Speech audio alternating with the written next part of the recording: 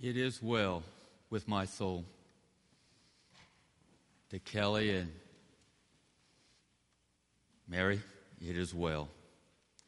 To Darlene, it is well. To Sonny, it is well. God walks with us through all those trials, through all those moments of pain and darkness, when it seems as if the sun will never shine again. He is there. He is there even when Elimelech and Naomi sojourn in the land of Moab. He is there. Even when they couldn't understand what was going on. Even when all the fear of the time, the hunger that abound, the pain that was there, they did not understand. Because trials happen to all of us, do they not?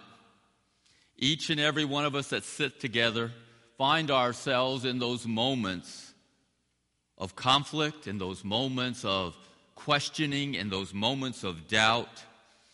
And like Elimelech and Naomi, we have to make a choice. And sometimes those choices are very, very difficult. I probably shared with you, I love Andy Griffin, and I love Gomer Pyle, and I love Gomer when he becomes a Marine. And one of the amazing things about Gomer when he goes and becomes a Marine, they have to take tests. And Gomer doesn't know how to take a test. He doesn't know how to pass a test, in other words.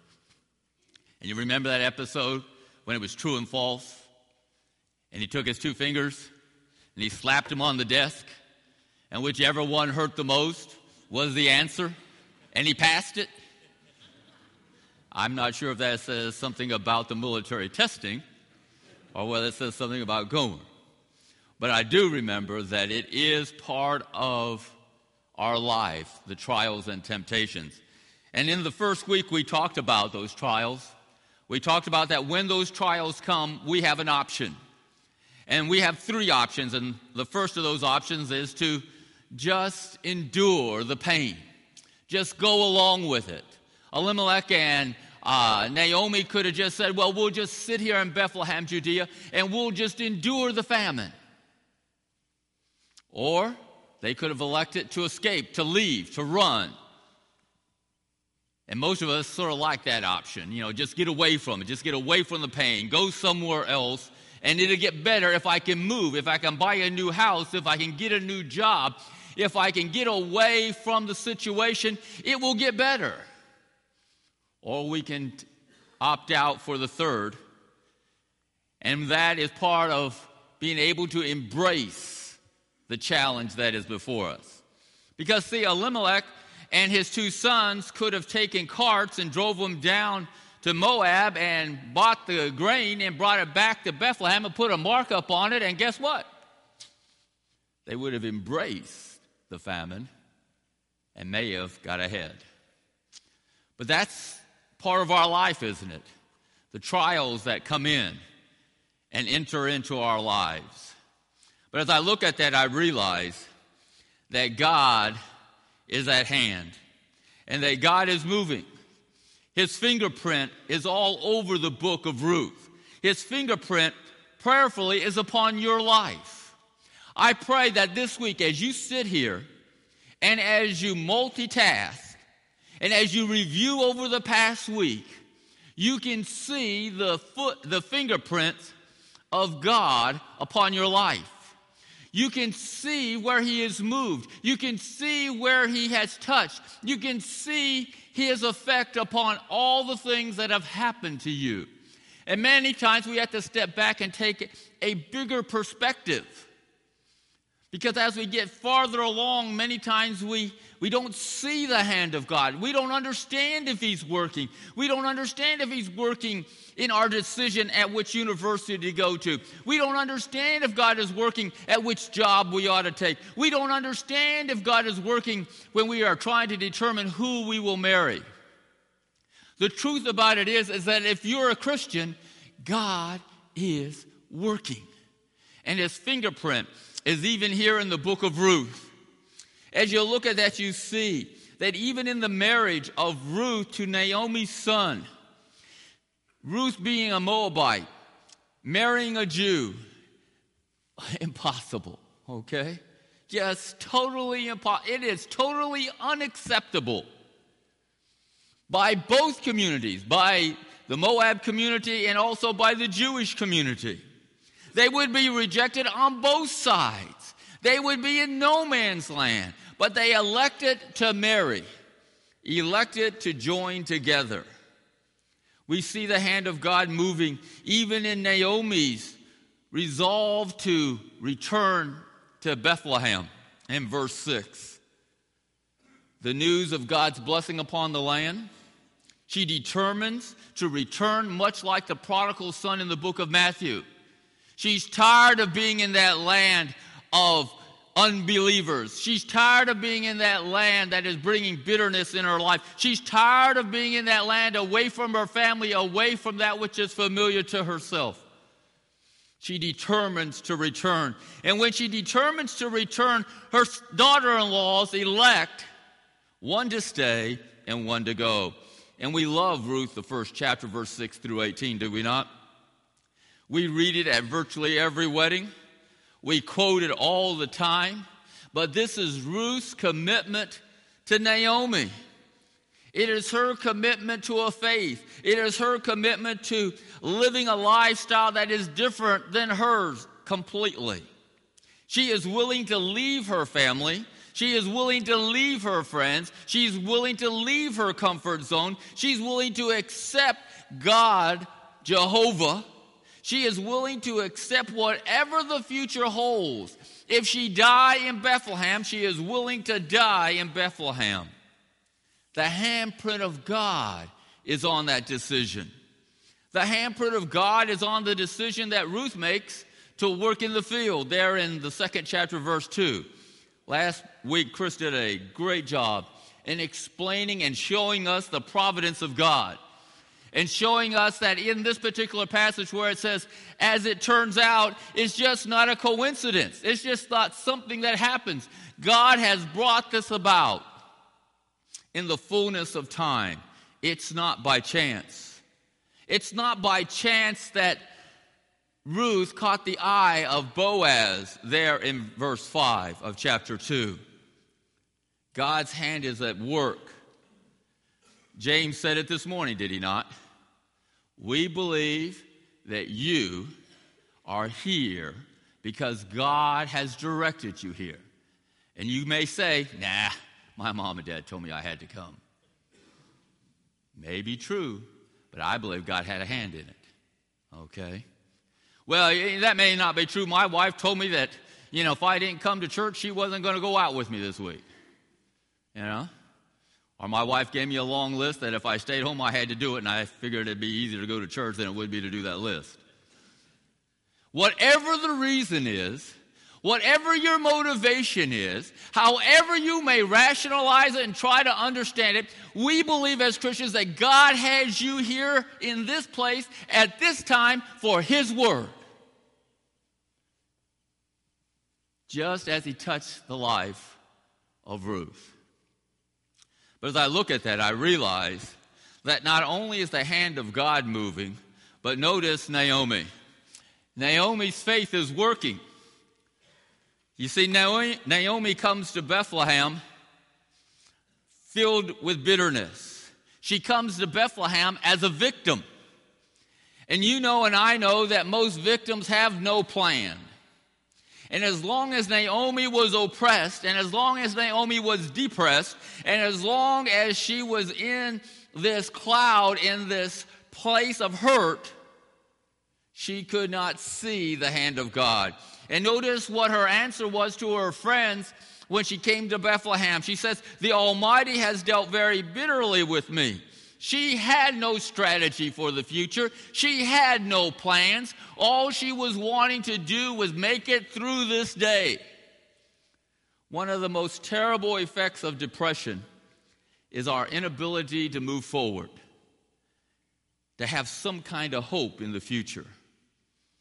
I don't know if you've dealt and sat down and talked with people that were going through that struggle and that challenge.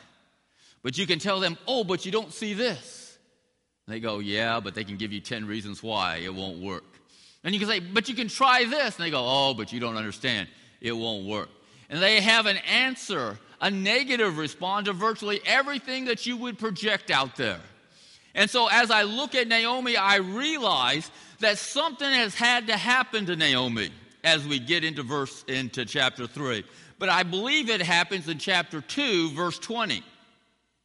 Notice what happens here. She comes to Bethlehem. She comes bitter. She comes hurt. She comes oppressed, depressed. And in chapter 2, verse 20, she says, the Lord bless him. And she's talking about Boaz.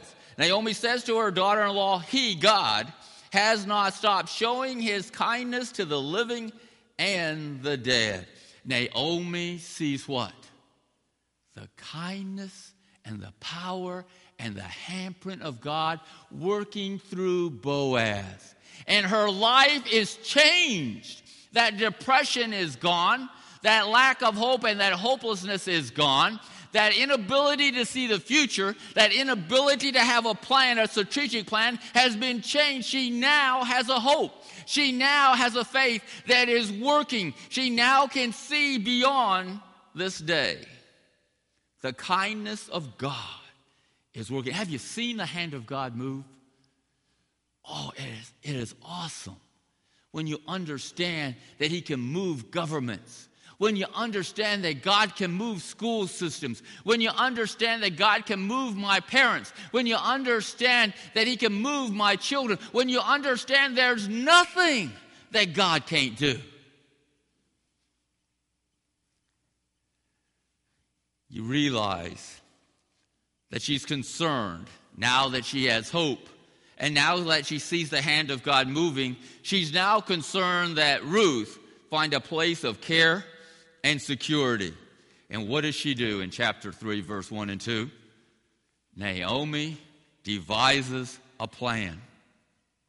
A plan. She says, one day Naomi, her mother-in-law, said to her, my daughter, should I not try to find a home for you where you will be well and provided for? Notice that Naomi has a strategic plan. She decides to take things into her own hands. God has led up to this point. God has renewed her strength. God has brought her back to Bethlehem. God has given her a daughter-in-law. But Naomi decides it's time to do something. She decides that there is a plan that is delicate and dangerous. Because if it is found out, they both could be outcast. If it's found out, they both could be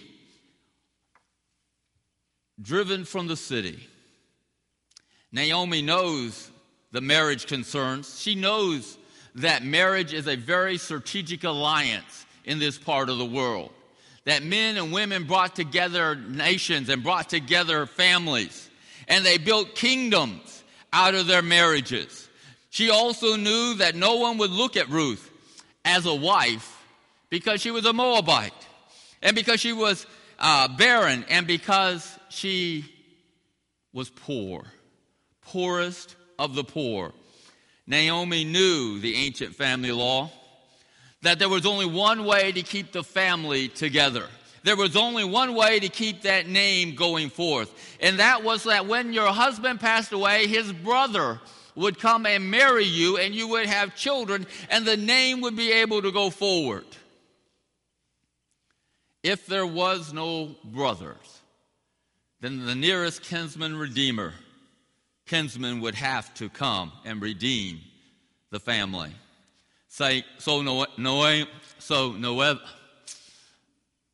Noemi, my tongue has got tied here. Makes it clear. She wants to win for Ruth a godly husband and secure a future. But notice that Naomi is the one who comes up with the plan and the strategy, but who implements it? Who is the one that has to take the initiation on here? It's Ruth, okay?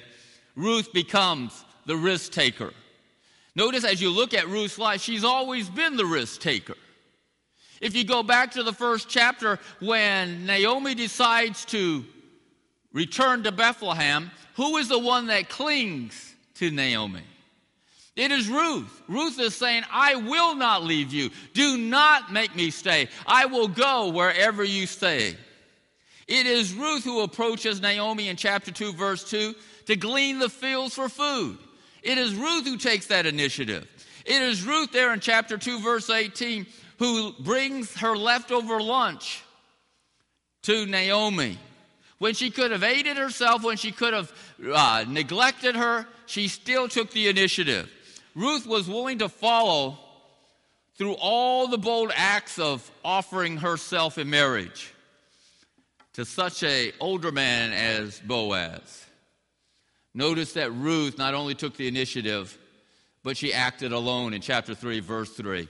She was told by Naomi in her plan to take a bath, to put on perfume, to put on nice clothes. She was to end this period of mourning for her husband. She was supposed to remove all the symbols of grief and to dress as if she was ready to return to the living, to return to a normal life, which would even include marriage. Naomi had her go to the threshing floor, the place of work, to stay out of sight to the right time after Boaz had had his supper and as he had decided to lay down and rest. And as he laid down and rest, when it was quiet and there was no one around, Ruth was to go and lay there at his feet and to uncover his feet. And most of us go, why did she uncover his feet? Well, if he was like many of us, I hate cold feet. And she uncovers his feet, and it cools him down, and what happens? He wakes up. And when he wakes up and she's at his feet, he looks at her and she goes, what are you doing here? Who are you? And it's that time that Ruth presents her proposal. She proposes to him. She says, spread the corner of your garment over me. And when you look at that passage of Scripture, you go, well, what in the world does that mean? When you look at the Hebrew understanding of corner, it talks about a wing. Spread your wing over me. And so that corner could be translated wing, and it could say unto Boaz, place me under your wing. Take care of me. Shelter me. Provide security unto me. Marry me. It was clear to Boaz what she was doing. It was clear to Boaz what she was saying. He understood his full legal responsibilities. But notice if you go back to Ruth, the 2nd chapter, verse 12, notice that Boaz uses these same words. And he answers his own prayer in which he says, may the Lord repay you for what you have done. May you be richly rewarded by the Lord, under whose wings you have come to take refuge. And so God has provided his wing of refuge for Ruth. But now Ruth is proposing to Boaz that he cover her up and bring her under his wing and provide that security, provide that lineage, that the name of her husband could go forward. And she lied there that night, patiently waiting for what was going to happen. And as you read that passage of Scripture, he goes, I'll be more than glad to do it, but guess what? There's someone else in line. And so we end the chapter 3 with the answer to the marriage proposal being unclear. Because Boaz can't say, I can do it, because there's someone else that he has to address. Ruth becomes that risk taker. And as I look at that, I realize something. I realize that God calls us to be that risk taker. He calls us to take faith into our hands. It is a message for you and me. It is a message that risk takers need to exercise this idea called faithing. Jeffrey Smelt uses this word to talk about faith being manifested in action. And Chris and I were talking about this week. He did such a great job in setting up the provision of God, the hand of God, the direction of God. But it took Naomi and Ruth to put it to action, did it not? What had happened if Naomi and Ruth had just sat there? And said, well, that's great. God's really been good. It's been fantastic what God did. But God compels them to take action, to take that faith that has been developed, to take the leadership of God, to take the hand of God, and to put it to work, to become risk takers. The ability to live out our faith, to put it in action. By that, we have the title of the sermon, Faith to Act. Because there's great question about faith that does not compel us to act. What happened this morning in the baptistry? Not a saving grace, was it? It was faith in action. It is the verb, faithing. It is the ability to live out our faith. You have to do something. You have to demonstrate it. You cannot sit on it. It cannot live within you. It cannot stay dormant. It is something that compels you, that forces you, that drives you, that motivates you, that keeps you going every single day. It keeps you in the house of God. It keeps you in the Word of God. It keeps you before the throne of God. It is the power to move you and to move me. It is faith in action that pulls us away from the human ideas and abilities, that pushes us to trust God, to push beyond numbers. I am not a bean counter by trade, okay? I've learned how to be a bean counter, but I'm not one by trade. And there are times that the numbers just don't add up. There are times, I can tell you right now, in this room here, you have been compelled and been led by the Holy Spirit of God to give to His work. And you, in your trusty bean counting way, took out your notebook and you went through this. And you went, it don't add up. Okay, it don't add up. There is no way, God, I can give. Because the numbers just don't add up. You see, the difference between being a risk taker and just being someone that's going along is that the risk taker understands it doesn't add up. Because when I put God into the formula, He changes the results. When I put God into the formula, He gives us the answer. And many times I'm waiting for the answer before I'm willing to act. And God says what? Step out. Because you see, that risk taker is one that takes that initiative, that steps out into the deep. But there's another aspect about faithing that I really think is important. Faithing is the equivalent of inhaling and exhaling. Inhaling and exhaling. We've got too many people that are doing nothing but inhaling. They're taking it in. They're going to leave and say, man, wasn't it great to be in church today? Didn't the choir do a good job? Didn't everything just go right down the line? Wasn't it fantastic? They're intaking. They're sucking it all in. But they're not exhaling. They're not sharing it. They're not talking about the hand of God and sharing the message of God.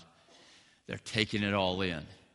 But understand, faithing is taking it in and letting it out. Coming in to receive, coming in to share, but going out to spread the good news, to share the message, and to take the initiative. Much like Peter did. I love the story there in the book of Matthew, the 14th chapter. When Peter sees the Lord walking on the water. He sees the Lord walking on the water and he goes, first of all, Lord, is that you? Because he wants to make sure that it's not some ghost. He wants to make sure it's not one of these Loch Ness monsters there in the Sea of Galilee. He wants to make sure that that which is coming across the water is the Lord. And when the Lord says yes, he says, can I come out and join you? And you know Peter hadn't been thinking very long about that.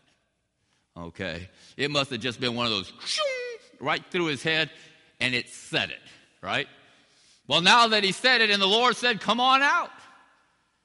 And he took out, and he took that step out onto the water. And it was okay. But all of a sudden, the wind began to blow, the waves began to beat up on him, and he realized something. He was walking on water. He couldn't walk on water. Nobody can walk on water. And what happened? He sank to the bottom. And he cried out, Lord, save me. The Army likes to do pool training, swimming pool training. And they put you in all your combat gear, and they give you a weapon, and they take you up on the high dive, and they tell you to jump off. And you jump off with it all on, and you're supposed to float to the surface and make your way to the edge of the pool. First sergeant came to me and said, Stike, you got to do this. And I went, nope, not going to do that. He goes, you got to do this. And I said, well, I'll do it, but I'll do it without the weapon, because I knew that weapon was going to throw me all the way to the bottom. And he goes, no, Chaplain, you got to do it with a weapon. I said, you don't know. I'm going right straight to the bottom. He says, if you go to the bottom, I'll come in and get you. I says, you promise? He says, yeah, I'll come in and get you. I don't want to, but I'll come and get you. Got up on the high dive, all geared out, took the step, into the water I went. Right to the bottom, because that's with all your boots and all the stuff on, you know. And I waited for him. Before long, I could see him coming through the water. He came in there and pulled me up to the top and set me on the side. I went, thank you, Top. I told you it was going to happen. But Peter found himself in that same situation, sinking. And God reached out and touched him. Risk takers take that initiative. They may lose, they may get harmed, they may get rejected, but they're willing to step out there and do whatever God has instructed them to do because they're trusting Him. Risk takers may have to stand by themselves. They may have to stand before Pilate. They may have to stand before Felix. They may have to stand before a congregation that is angry and upset and wanting to crucify them. But they stand there alone, but not alone. They may stand there by themselves, but remember what Hebrews says. I'll never leave you nor forsake you. You won't have to be there by yourself. You may have to travel that path less populated, but I'll be there. You know, one of the things most of us will not agree about is Tebow. I tell you, I've never seen in all my years such a debate on sports stations in my life. Okay? National championship, Heisman Trophy, he can't play his way out of a wet paper bag. And you're going, something's going on here. One of the things that I appreciate about him, he's willing to be himself, and he's willing to live out his faith. Even when the newscasters in New York criticize him, and in L.A. and in Denver, even when his coaches come on him and say, oh, this guy's terrible, he's willing to stand for his faith. He's willing to stand and be the testimony that he desires and he knows God wants him to be. Regardless of all that is around, he's willing to lose his future football life to be what God wants him to be. Now, ladies and gentlemen, I don't know many guys that are willing to do that. How many people are willing to walk away from 10 million, 15 million, 20 million, 30 million? Away from the fame, away from the cameras, away from all that is there, from all the groupies, willing to give it all up so he can be faithful to God. Risk takers stand by themselves but are never alone. Risk takers are passionate. They have that fire in their being. We talk about sports and we talk about how do you tell the difference between this player and that player. And one of the qualities that coaches and many of the scouts are looking for is that burningness, that desire in their being. That's motivating them, that's pushing them, that's driving them. Risk takers are passionate.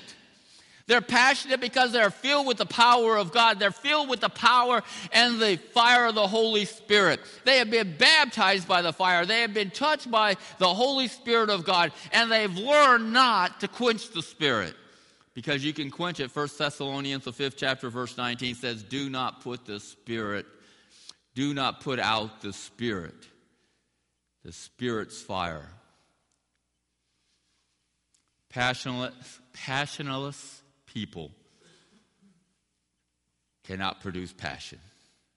They just remain huddled up in a comfortable, familiar surroundings. Those that are passionate for life, those that are passionate for serving God, are willing to take the risk, are willing to put themselves out there, are willing to be rejected, are willing to have their backs turned on them.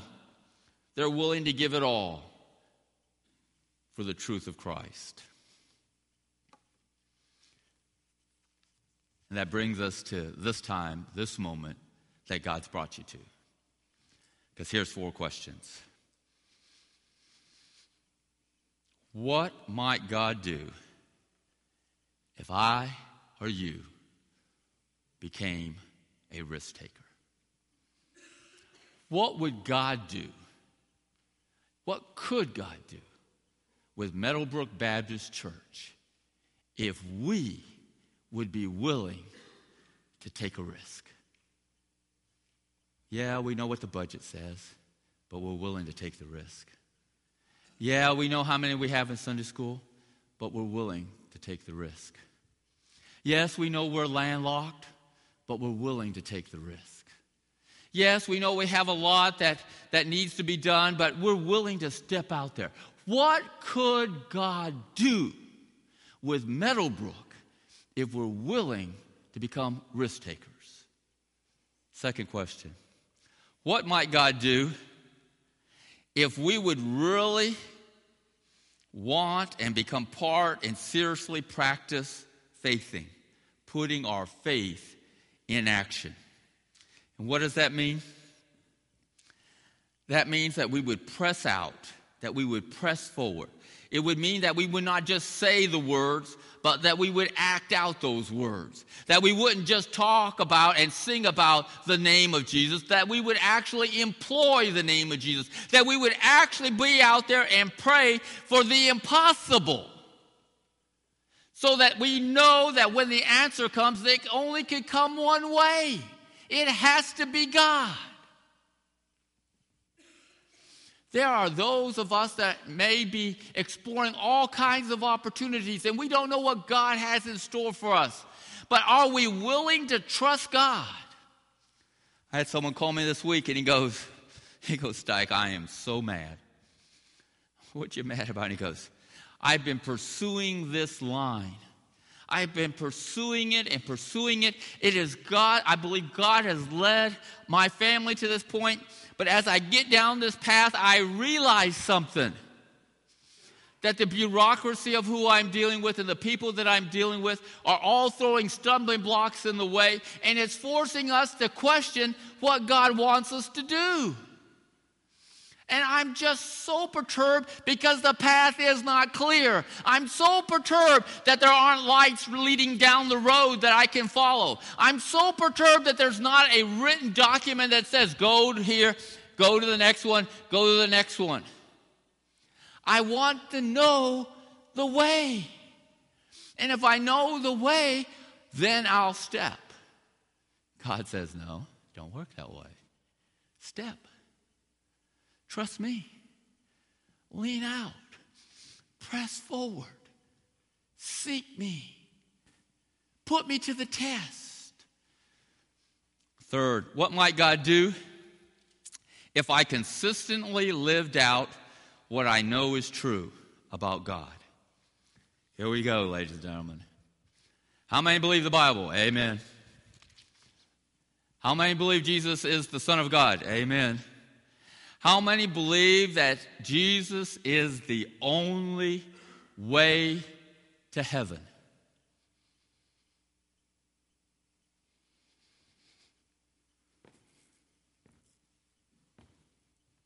Do we? Do we really?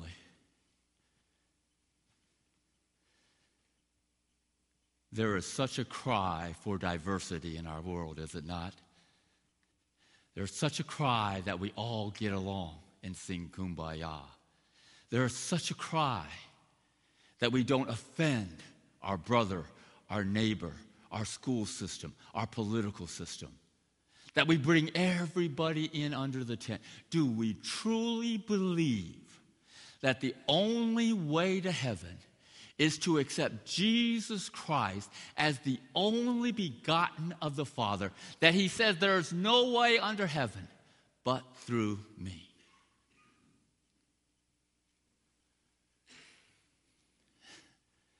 Boy, if we really, really believe that, what could God do with us if we live it out? If we live it out, does that mean that the Islamic nation may pick you up and put you in jail and kill you? You're right. They may do that. Does it mean that you'll be ostracized by a Jewish community? It may be. It may be. Does it mean that you're going to have friends with everybody? It means you won't. Do we really believe? Do we really believe that he is the only begotten of the Father, the only way to heaven? Do we really believe that he gives us the power? Do we really believe that he answers prayer? If we really believe God answers prayer, why aren't we praying? If we really believe God answers prayer, can you articulate on that piece of paper that's in your bulletin, when was the last time God answered your prayer? Well, he answers my prayer every day. Come on, let's get down to the specifics. Okay. I came here 3 years ago. I had 3 requests, right, Miss Jane? 3 requests. 3 miracles. I was praying for 3 miracles. Okay. Miracles that the only way these could happen is that God himself, in his power and his might and in his glory, could answer them.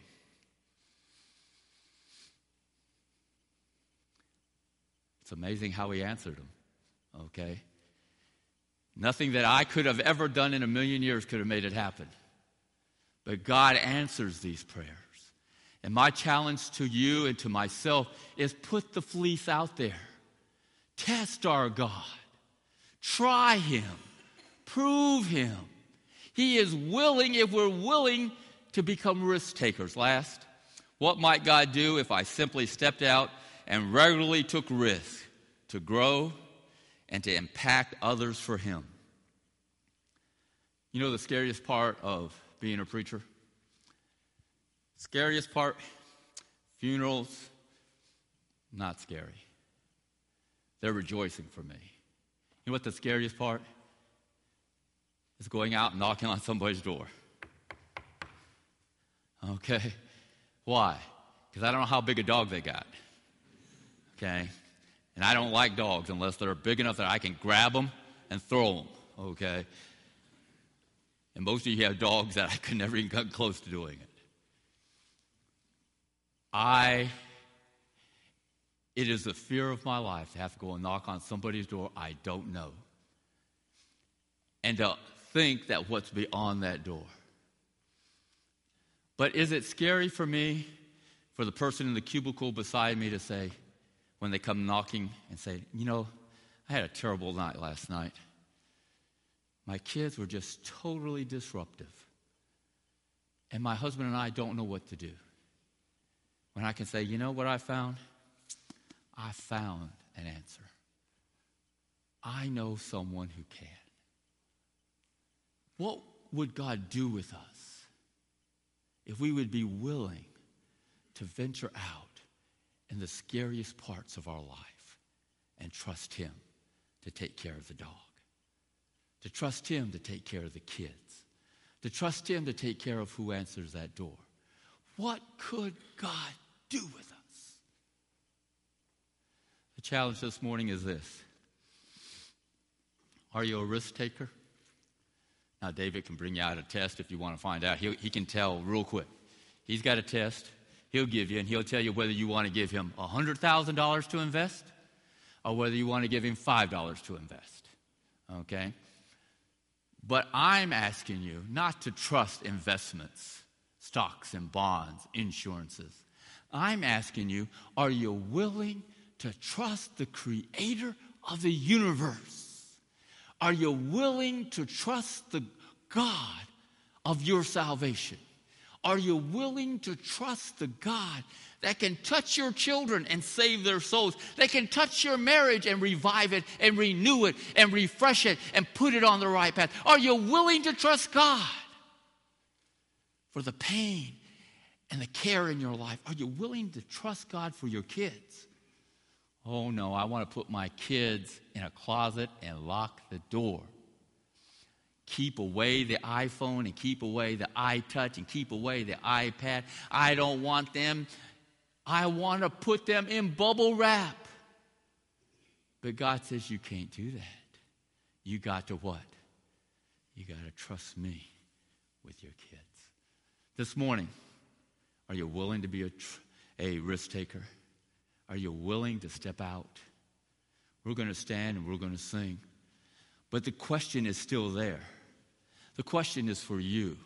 The question is, will you step out? Will you sit in the comfort? Will you sit there without the threat? Will you sit there in the surroundings that are familiar? Or will you step out and say, preacher, James, I am going to do whatever God calls me to do. If he calls me to be a missionary to Iran, I'm hitting it front and center. If God calls me to be a missionary to Birmingham, I'm going to hit it front and center. I'm going to do whatever God reveals to me from this point forward. Are you willing to do that this morning? As we stand with our heads bowed and our eyes closed. Father, love us now. And as your Spirit is moving amongst us, and as your Spirit is calling us, and as your Spirit is touching us and revealing to our mind and our heart, Lord, there's many that need to give their children back to you. Father, there's many that need to give their marriages back to you. Father, there's many that need to give their grandchildren back to you. Father, there's many of us that need to give our church back to you. Father, there's many of us that need to give our budget back to you. Father, there's many of us that need to give our job back to you. We need to step out and trust you. And Father, during the singing and during this time of invitation, may they find their way to the front.